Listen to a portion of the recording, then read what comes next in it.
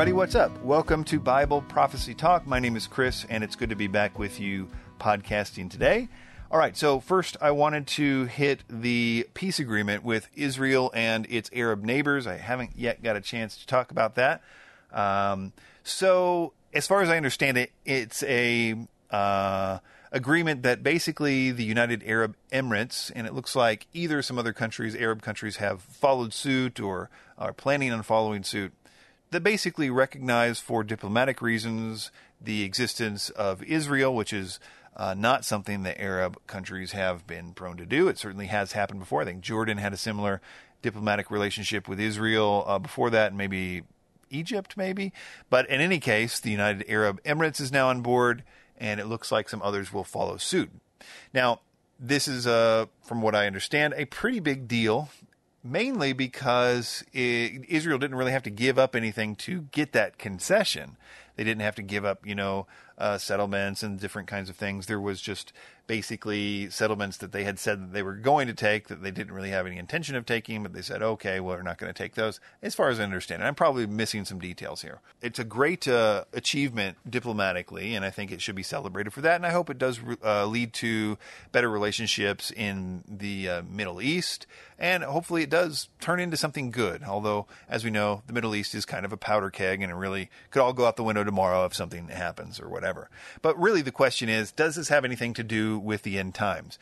And to answer that, I think we need to back up a little bit and talk about why it is that we think that a peace treaty is what we need to watch for. Because in my mind, the concept of a peace agreement has always been kind of a trigger, basically, as somebody that had kind of grown up in a sense knowing about Hal Lindsey, and he'd always told me that the main thing to watch for was a peace treaty, a 7-year peace treaty being made between Israel and its neighbors, and that the Antichrist would play nice for that first 3.5 years, and then at the midpoint he would just act crazy and tear up the peace agreement. And that's basically the scenario that I was looking for a long time. And I don't think that the truth of the matter is that much different, but it is not what the Bible says. So let's look at what the Bible says, and where do we get this idea of a peace agreement? Well, it's kind of a mishmash of two different passages. The first is from Daniel 9. This is where the 70th week prophecy is given. This is where we get the entire idea of the 7-year period, which I totally agree with, of course. And this particular section is talking about the Antichrist. It's Daniel 9:27, where it says, "He will confirm a covenant with many for 1 week, but in the middle of that week he will bring sacrifices and offerings to a halt. On the wing of abominations will come one who destroys until the decreed end is poured out on the one who destroys." So the idea is he will confirm a covenant with many for 1 week. So that's it. That's the peace agreement idea. Now, when this is being interpreted, they'll usually say, well, a covenant, what's the modern equivalent of a covenant? Well, it's kind of like a contract, okay? So that's kind of like a peace treaty.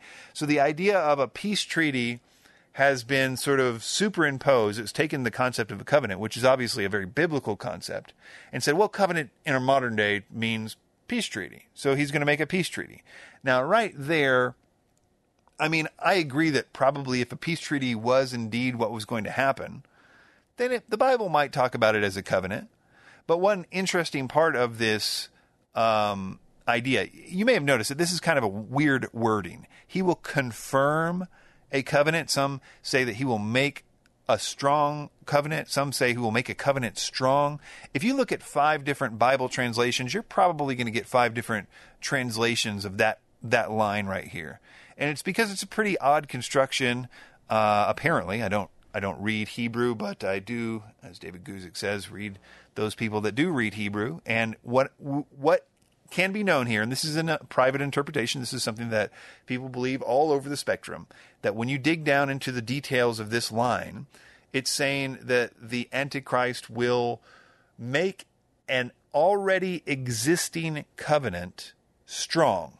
The covenant is not something he makes out of nowhere. The covenant has already existed, but he makes it firm. He does something to strengthen that already existent covenant. And So that's something that you need to plug into that. And if you don't buy that, then you need to go back and do that study for yourself. Is what Daniel 9:27, that first line, is that true, what I just said? Is the covenant something that must have been already existing according to how this should be translated? If so, then, at least plug that into how you understand this so-called peace treaty, because then again, you have to also say that the covenant means a peace treaty. The other passage that is a lot of times brought up here to sort of bolster the case that this is talking about a peace treaty is 1 Thessalonians 5:3, which says, while people are saying there is peace and security, then sudden destruction will come upon them as labor pains come upon a pregnant woman, and they will not escape. So the idea is that when it says that people are saying peace and security, that peace and security that these people are saying right before sudden destruction comes upon them is the false peace that the Antichrist makes at the start of the 7-year period, at that covenant, or the quote-unquote peace treaty. So that's where they get the idea of a peace treaty at all, where peace even comes into this, is what I'm trying to say, is by inserting 1 Thessalonians 5:3. That's where they can justify the idea that this quote-unquote covenant is a quote-unquote peace treaty.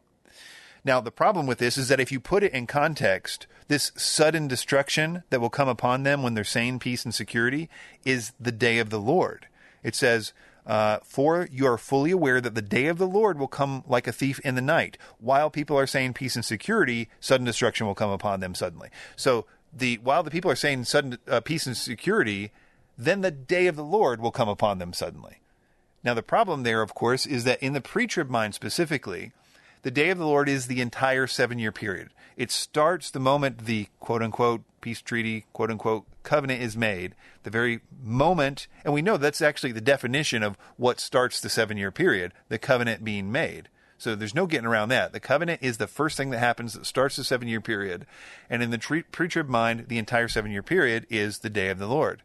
But when you put this verse in context, these people saying peace and security, and then the day of the Lord will happen, means that the peace and security had to have been happening before the 7-year period began. So the pre-trib mind actually has, if they want to make 1 Thessalonians 5:3, people saying peace and security, be about the false peace that the Antichrist makes, then they need this peace, necessarily this peace and security, according to 1 Thessalonians 5:2, says that this peace and security is pre-last 7-year period. My point here is that these two verses, Daniel 9:27 about the covenant and 1 Thessalonians 5:3 about the peace and security, they're never meant to go together. They're talking about two separate things. And yet, it's the only reason that we believe that the covenant with many is a quote-unquote peace treaty. And then, on the other hand, I would say that what is actually being referred to there by Paul is almost certainly what Jesus was talking about in the Olivet Discourse, that before the day of the Lord, people would be marrying and given in marriage up until the very day of the Lord, the day of his parousia, which is followed immediately by the day of the Lord. So what does the Bible say about it? It just says, he will confirm a covenant with many for 1 week. I have made the case that I think you can also say that this covenant must have been a pre-existing covenant based on the way this was said. Okay, that's it. I could be missing something, but I don't think so. I think that's all the Bible says about what this covenant is, or at least explicitly. I think there may be some inferences here and there. Now, my personal position of what this is, and this is where I get into a little bit of speculation, my belief is that the covenant that he makes has something to do with the temple and starting the daily sacrifices. I make that inference because the way that it reads seems to suggest that the sacrifices which are stopped in the next verse, he will confirm a covenant with many for 1 week, but in the middle of the week, he will bring the sacrifices and offerings to a halt. As if the covenant was known to have something to do with the sacrifices in the first place. Because of that but. And that could be a translation thing. Maybe the but's not even in there in the original language, but it seems to be contrasted in every translation that I've seen. He will confirm a covenant with many for 1 week, but in the middle of the week, he will bring sacrifices and offerings to a halt. In any case, whether or not the covenant is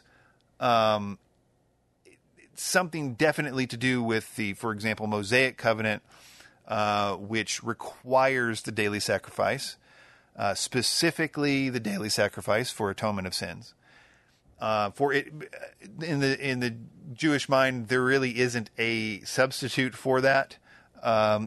It's absolutely crucial to the religion of Judaism, and as everybody knows, the only reason that it does not exist today is because it would spark a all-out world war.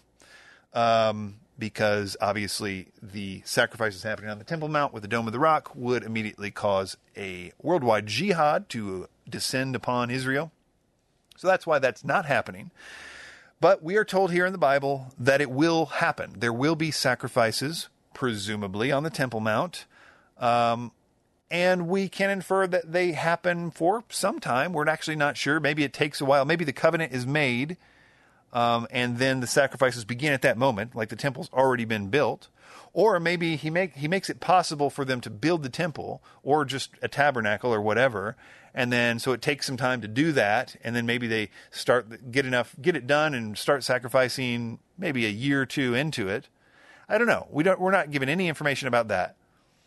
But I would say that whatever this is, whatever you believe the covenant that the Antichrist makes with quote unquote many will be, it will be followed shortly, less than 3.5 years, by sacrifices in the Judaic system again.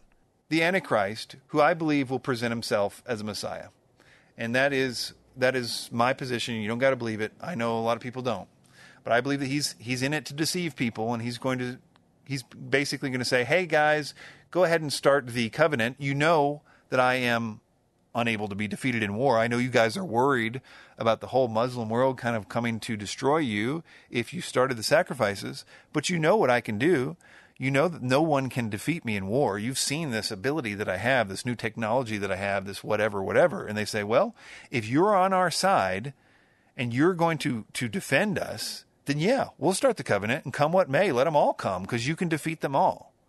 And indeed, that is exactly what I believe happens starting at the covenant. They start the sacrifices, and the Antichrist goes to war. Which is why I think in Daniel 11:40 through 45, that's why everybody attacks him. That's pretty interesting, isn't it? And look who's attacking him. Assyria and Egypt. They're not exactly known as the good guys in our current situation. They're known as the Muslim world. The Muslim world attacks them. The Antichrist is the defender in this war, but he completely and utterly obliterates them, makes them subservient, steals all their gold, steals all their stuff. Then he goes, gets Libya. He goes into sort of Israel proper to go after, who does he go after? Jordan, Ammon, Edom, historic enemies of Israel, although the prominent people of Ammon escaped from his hands, whatever that means.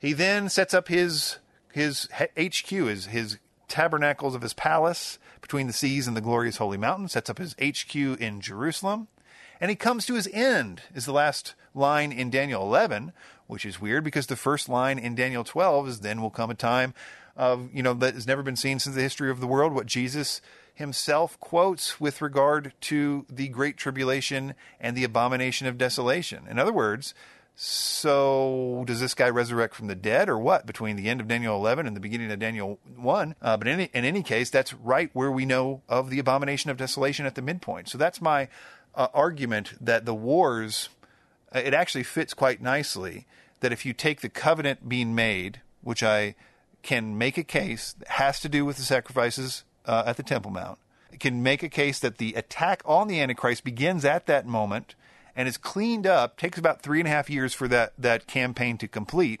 He victoriously marches to Israel, sets up his camps in Israel, and is killed at that point, and then resurrects from the dead. His resurrection, we know, is the reason, or part of the reason, that he is worshipped. The whole world marvels at the beast, whose deadly wound was healed, etc., etc. It's the reason that people follow him.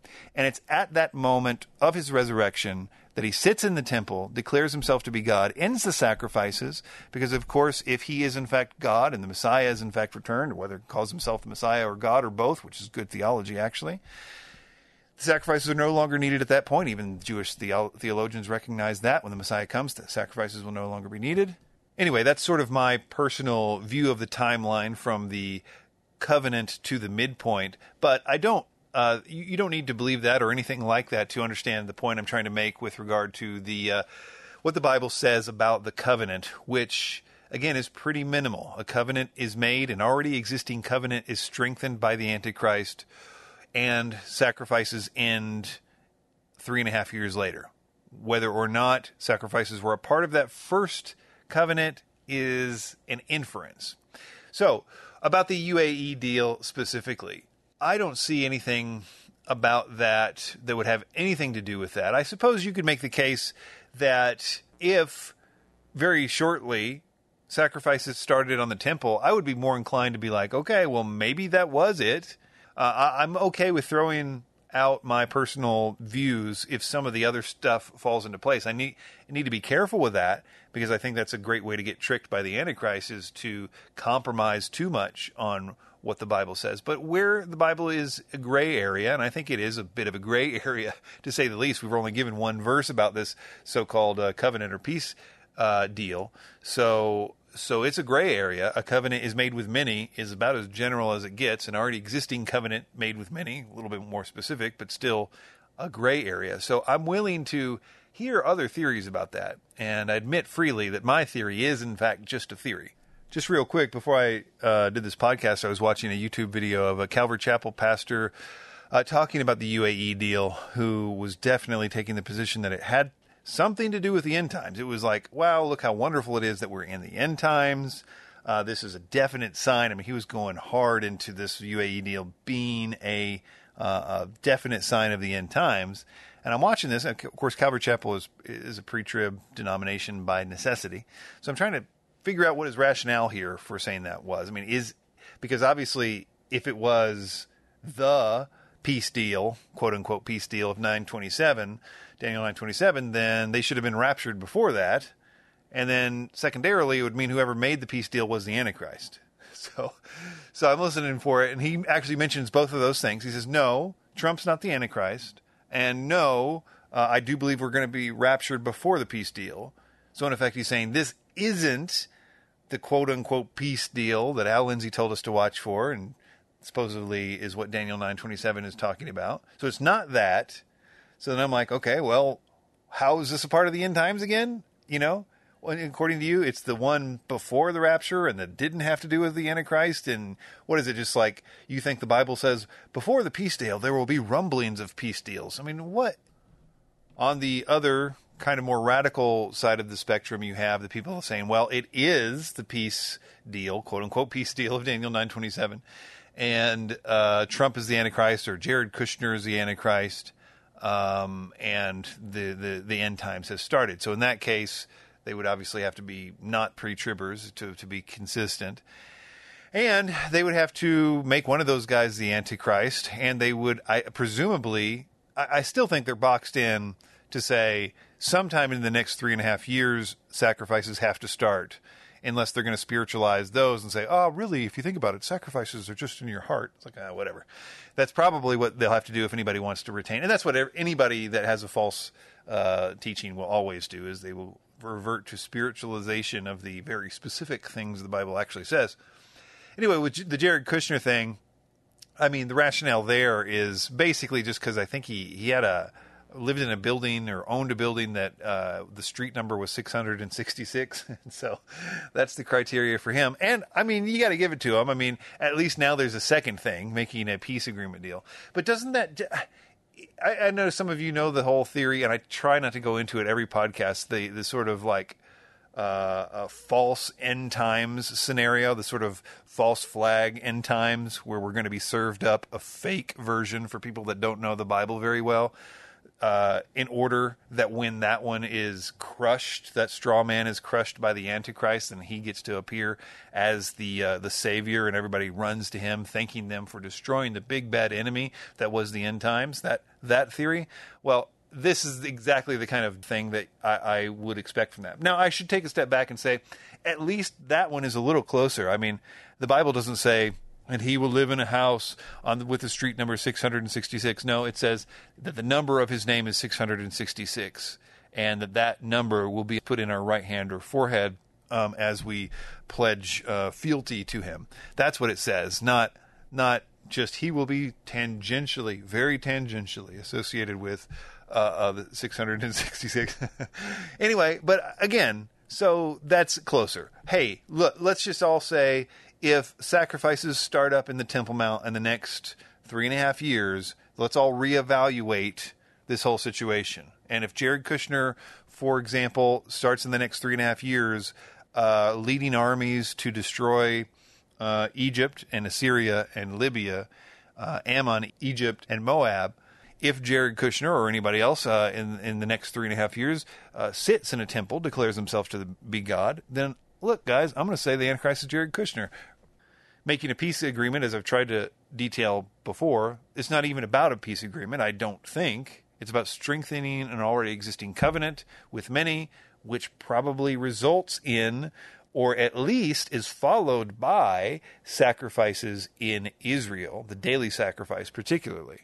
So I still got to have the sacrifices in less than 3.5 years if you're going to call whatever it is the covenant that the Antichrist makes. I think that when you see what the Bible is talking about, there's not going to be ambiguity, or you got to sit and wait to see if sacrifices start in the Temple Mount. I think it's going to be absolutely clear what's happening when this happens. And I think that when we see that, we'll be like, man, I cannot believe that you said it was Jared Kushner because he lived in a house or whatever.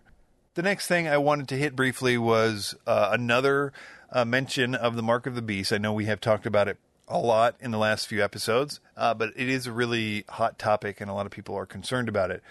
And I wanted to talk about the reasons why the mark of the beast is believed to be after the midpoint, because some of you may have seen the chart that I posted. You can see it on the website, BibleProphecyTalk.com.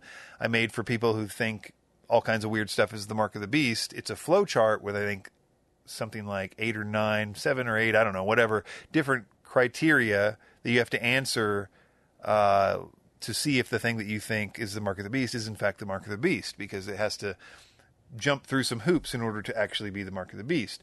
And one of the things that I said, the very last thing, was talking about how the mark of the beast is universally believed to be forced to be taken after the midpoint of the 70th week, after the abomination of desolation, after the Antichrist declares himself to be God. It's only then that the false prophet requires people to get a mark in order to basically live, in order to not be killed, and to, of course, be able to buy or sell and participate in society. So if that's true, then whatever you're thinking is the mark of the beast probably isn't the mark of the beast, because you haven't seen a temple be built, you haven't seen sacrifices start, and you certainly hadn't seen a man sitting in that temple declaring himself to be God yet, which was Paul's whole point in 2 Thessalonians 2. No, you haven't seen the day of the Lord because you haven't seen that happen. But the question in this forum, which was a really good one, was, okay, first of all, show your work on that. Show your work on the idea that the mark of the beast is universally believed to be after the midpoint. And secondarily, does that really mean we shouldn't be thinking these various forms of technology are not the mark of the beast because it's not the midpoint? Could it not be the case that some technology that could be used to be the mark of the beast is the mark of the beast, and therefore we should be wary of that, et cetera, et cetera? So first, with the prove your work sort of situation, I will admit it's a little bit difficult, and part of the reason it is because there's no timing references in Revelation 13 where the mark of the beast is first introduced. And what I mean by that, there's no words like, and then the Antichrist did this, and then the false prophet did this, because the last thing mentioned in Revelation 13 is a biography chapter. It's a biography of two individuals, the Antichrist and the false prophet. The Antichrist first, the false prophet second. Goes through their careers, basically, for the most part. It mentions a lot of stuff that we know is after the midpoint. For example, causing people to worship the beast and his image or be killed. That is obviously after the midpoint, because it's only after the midpoint that the Antichrist declares himself to be God, and so it's only after he declares himself to be God that he requires people to worship him, obviously. But we're not told. If we were told, it would be easy, because if it said, then the false prophet made the image of the beast, caused everybody to worship the image of the beast or to be killed, because the last thing that it says is the mark of the beast, and he caused people to get a mark on the right hand or forehead, blah, blah, blah. So if we could just say a simple chronology and say, no, well, the mark of the beast is last in that chapter, so it's obviously after the midpoint, because all the other stuff that was the midpoint was before that, including the worship of the beast. So therefore, the mark of the beast is after that. But it doesn't do that. So that's of no help one way or the other there.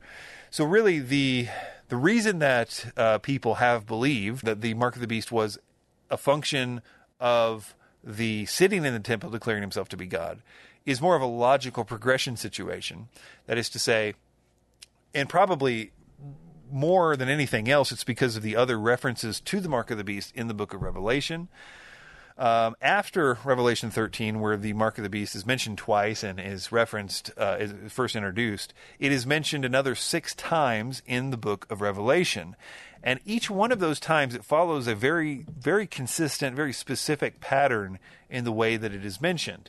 And it is always mentioned, every single time in those 6 times, in association with the worship of the beast. So, for example, and Revelation 19:20 says, "And the beast was taken, and with him the false prophet that wrought miracles before him, with which he deceived them that had received the mark of the beast and them that had worshipped his image."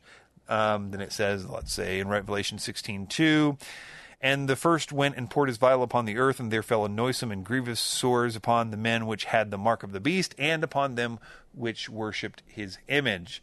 And the rest of the 4 instances in Revelation 14 all make that same kind of declaration. It's the mark getters and the worshipers are always linked together. And at least one of those 6 instances sounds like the worship is then followed by the mark. Revelation 14:9 through about 11 says, "And the third angel followed them, saying with a loud voice, If any man worship the beast and his image, and receive his mark in his forehead or in his hand, the same shall drink of the wine of the wrath of God, which is poured out without mixture," etc. So in that case, it says, "If any man worships the beast in his image and receives his mark in his forehead." Now, in that sense, it kind of makes it sound like the worship is, the mark is followed by the worship, or is a necessary component of the worship, not the other way around. They're not independent. Oh, these people over here got the mark years before, and then later these other people worshipped the image. And of course, that's logical too. In other words, it's logical to link these two things based on what Revelation 13 says about the false prophet and the image of the beast. So it says in Revelation 13, starting in verse 15, "The second beast was empowered to give life to the image of the first beast, so that it could speak and could cause those who did not worship the image of the beast to be killed. He also caused every one, small and great, rich and poor, free and slave, to obtain a mark on their right hand or forehead, thus no one allowed to..." Blah, blah, blah. So we have the introduction of the image of the beast first, this system. Again, it's not chronological. We can't say for sure that the image of the beast comes before the mark of the beast, because it doesn't say, "and then he caused everybody to get a mark on the right hand or forehead." But it does introduce the image of the beast and the worship it or die scenario before it introduces the mark of the beast scenario. And that verse that we just read in Revelation 14 seems to suggest, "If any man worship the beast in his image and receive his mark in his forehead." I think personally that the image of the beast is a real thing. I mean, it reads like a real thing, does it not? He causes it to come to life and causes it to kill people that won't worship it. I think that personally, whatever it is something in the temple that's put in the temple. That's a very, very just a guess on my part. But I do think studying Revelation 17 and 18 seems to suggest the whole world is forced to go to worship this thing and to bring gifts, specifically, precious stones, gold and silver, et cetera, to worship this beast. And I assume that is going to be the image of the beast, not the beast itself, because the beast is not going to sit in a temple or wherever and to receive worship day and night while the whole world is on a pilgrimage to worship him. I'm assuming he's got better things to do than sit in the temple, but I assume that it would probably be empowered by Satan or something like that, so that Satan can actually receive the worship that he wanted from Jesus, right? To bow down and worship me, I'll give you the kingdoms of the world, or whatever he said. If any of that is true, that the mark of the beast is a function of agreeing to worship the beast in his image, then it is necessarily only after the midpoint that you can get it.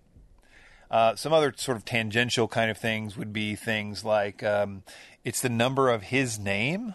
So you would expect that system would only be implemented after he declared himself to be God in the temple.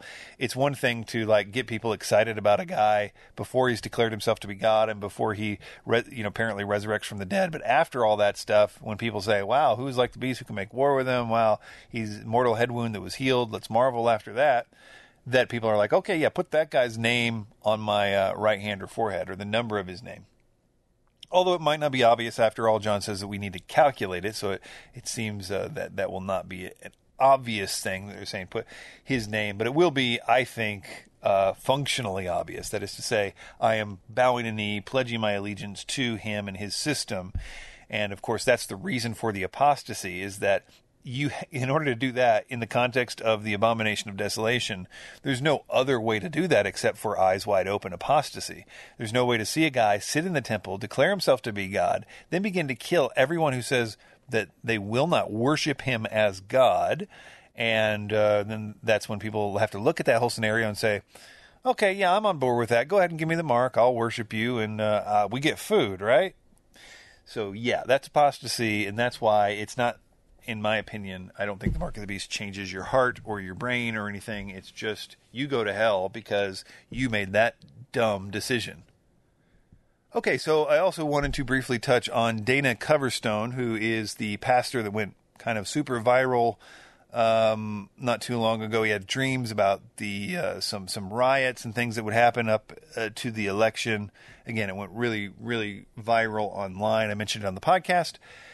My take on it was that, he seemed genuine, but as I also noted, that's not the criteria for knowing whether a prophecy is true or not. A person can be totally genuine, but they could come from the school, like some of the Pentecostal schools, where what we think of prophecy is not what they think of prophecy, in terms of a lot of Pentecostalism version of a prophetic word comes to them, and they're taught this is how you do prophecy, is you sort of take in what you see, and try to make best guesses about the situation. And then if you think it and then you say it, thus says the Lord, there's probably going to be riots in November, then you probably made an educated guess, and there's probably a lot of flesh in there. Now, his situation is a little bit different. It's a dream.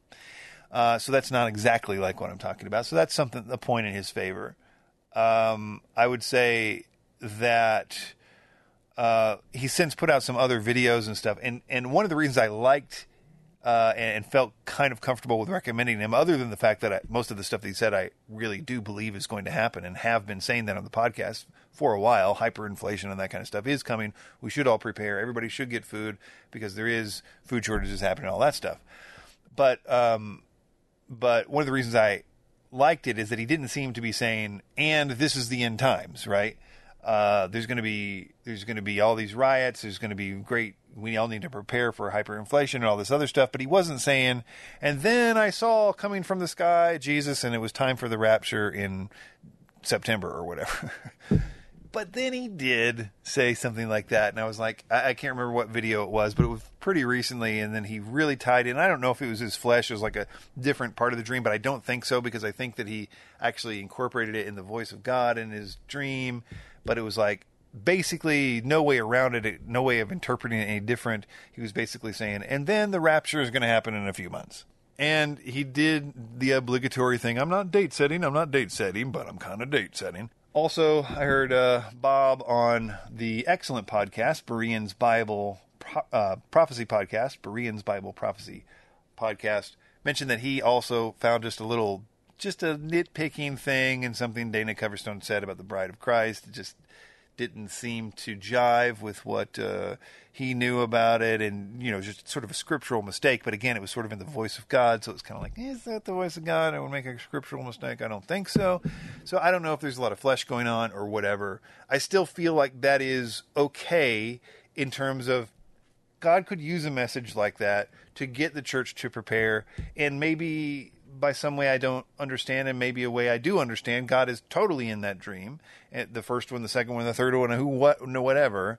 But the net result is a good result that is causing Christians to prepare. Putting the pieces together means that we're going to go through, I mean, it could happen at any day in terms of a spark could happen and we get into a war. But whatever's I don't know what the issue is going to be. I mean, there's certainly any number of things that can happen. I think the food issue is going to be one of the more interesting ones, because I do think the floods in China are causing massive food shortages. Obviously, there's already food shortages in Africa because of several factors, not the least of which is COVID-19 or the locusts or whatever. But the malnutrition and the death rates in Africa right now are through the roof. And they're still in lockdown. I mean, so that's the problem is that you're going to have a lot of the tin pot dictators do what they've always done every time they don't have food, which is go conquer the next territory, which is going to cause a lot of, World War I kind of snowball effect treaty situations. People are going to have to go to war to fight other wars. You have entire economies destitute because of things like, we think of, the economy is obviously completely wrecked. I think the GDP loss is something like in the 30%. For contrast, I think the Great Depression was 7%. The 2008 was 2 point something percent. Nobody's ever seen anything like this. But even on a country level, you've got stuff like, entire countries whose entire economy, especially in Africa or something, are based on oil, which they can't sell now because not as many people are driving. The whole plane industry, 90% something, is shut down. So they're not getting income, which means there's going to be coups there. Lots of stuff like that's happening all over the world. In other words, war is happening. China's probably going to do something because they're desperate, because they need food, because their situation is desperate, because they got to feed their people or the people who revolt. The only way that communism even kind of works is if you can promise people, hey, we'll do everything for you, and in exchange, we will feed you. If they cannot feed them, I mean, they're weighing people before they go into grocery stores, and I mean, it's just going to be nasty there. Millions are going to die, I think, in China. And we don't have it. China's been buying a ton of food from us and other people, but eventually people are going to stop selling their food, and it's already starting to see signs of that. If that ever happens in America where we make a run because of the COVID problems with the harvest and stuff this year, and the different supply chains changing from restaurants to grocery stores, and a lot of stuff getting basically thrown in the garbage or entire stocks destroyed, animal livestock and whatnot. Anyway, there's problems. And if there is that kind of problem, namely food, in a city situation, you're going to have a lot of crime. And if you go into the depression economically, that's guaranteed, because there's eventually only so much we can print before it starts to reflect in the consumer prices of things, namely food. But my point is that when all those debts come due, everybody has to realize that nobody has any jobs and nobody has any money and nobody's producing any goods, and there's not enough food to go around, and the food that is there is wildly inflated. Then you're going to have crime. And you're not going to have a fun, loving Great Depression where people starve to death nice and quietly in their country towns. You're going to have cities where at least in the Great Depression, people lived in the country and could farm and so on and so forth. Now people live in the cities, and they're going to riot. And it's not like we live in a world which is half as decent as it was in the Great Depression. The polarity is obviously the big thing, and probably the thing that will spark it off. Obviously, I've said a million times that we're being funded to be taken down. The whole point is to get us in global government.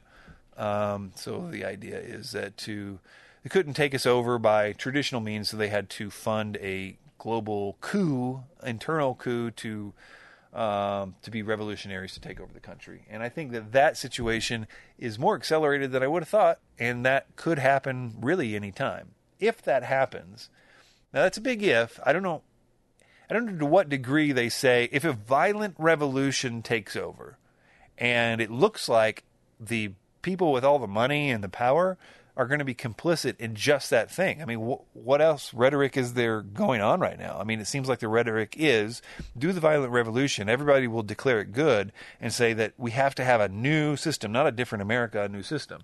Obviously, that's I believe the people that are funding this whole thing, that's what they want them to do. The problem is that if you do that, then what you have is a new system that people are going to be fundamentally opposed to. And that is actually kind of where I'm thinking the death comes in. Because I know of no situation that can accommodate people fundamentally opposed to a new socialist revolutionary government. Those situations, either you go to the re-education camps. There's a reason that re-education camps are a word that we know, is because it's a necessary outgrowth of a new system, particularly a totalitarian system. I will say, go watch the film 7 Pre-Trib Problems and the Pre-Wrath Rapture. It's been released. It's doing really well. I think the reaction is better than I could have hoped. Please consider sharing it with people. There's individual sections with transcripts on the website, 7pretribproblems.com. I think that this fourth turning includes the pre-wrath rapture. That video that I was watching today of this guy fumbling through his views of the end times and spewing false teachings in a respectable church just sickened me to the point that I really felt like that's about to end. That these children who are teaching these ridiculous things that they've been told and have never questioned, that is almost done. And this fourth turning, this will include that nonsense. And it's time for people that know the truth, i.e. those of you that not just listen to this podcast that are 48 whatever minutes into it. I need you guys above everybody else to share it with people. And the reason is because if you are smart and you know about this stuff, the people that know you know that. And you might say, well, I don't speak up very much at my church about that. I'm not, one of these guys that pounding on my pastor's door every minute saying, Pastor, you did this thing wrong or that thing wrong. And that's precisely why you will be listened to when you send the email to your pastor or to your favorite podcaster or pre-trib teacher or whatever. You will be listened to because you've had dealings with that person before and they know you're normal. They know you're not some rando that's going to just be shoving some crazy thing down their throat. And it's because of that they'll feel obligated to watch the thing, because they think, if this guy's telling me about this and I know this guy and I know this guy has been right before, that's the reason that you guys are the guys and gals to make this change and are going to be a big part of this change. See you next time.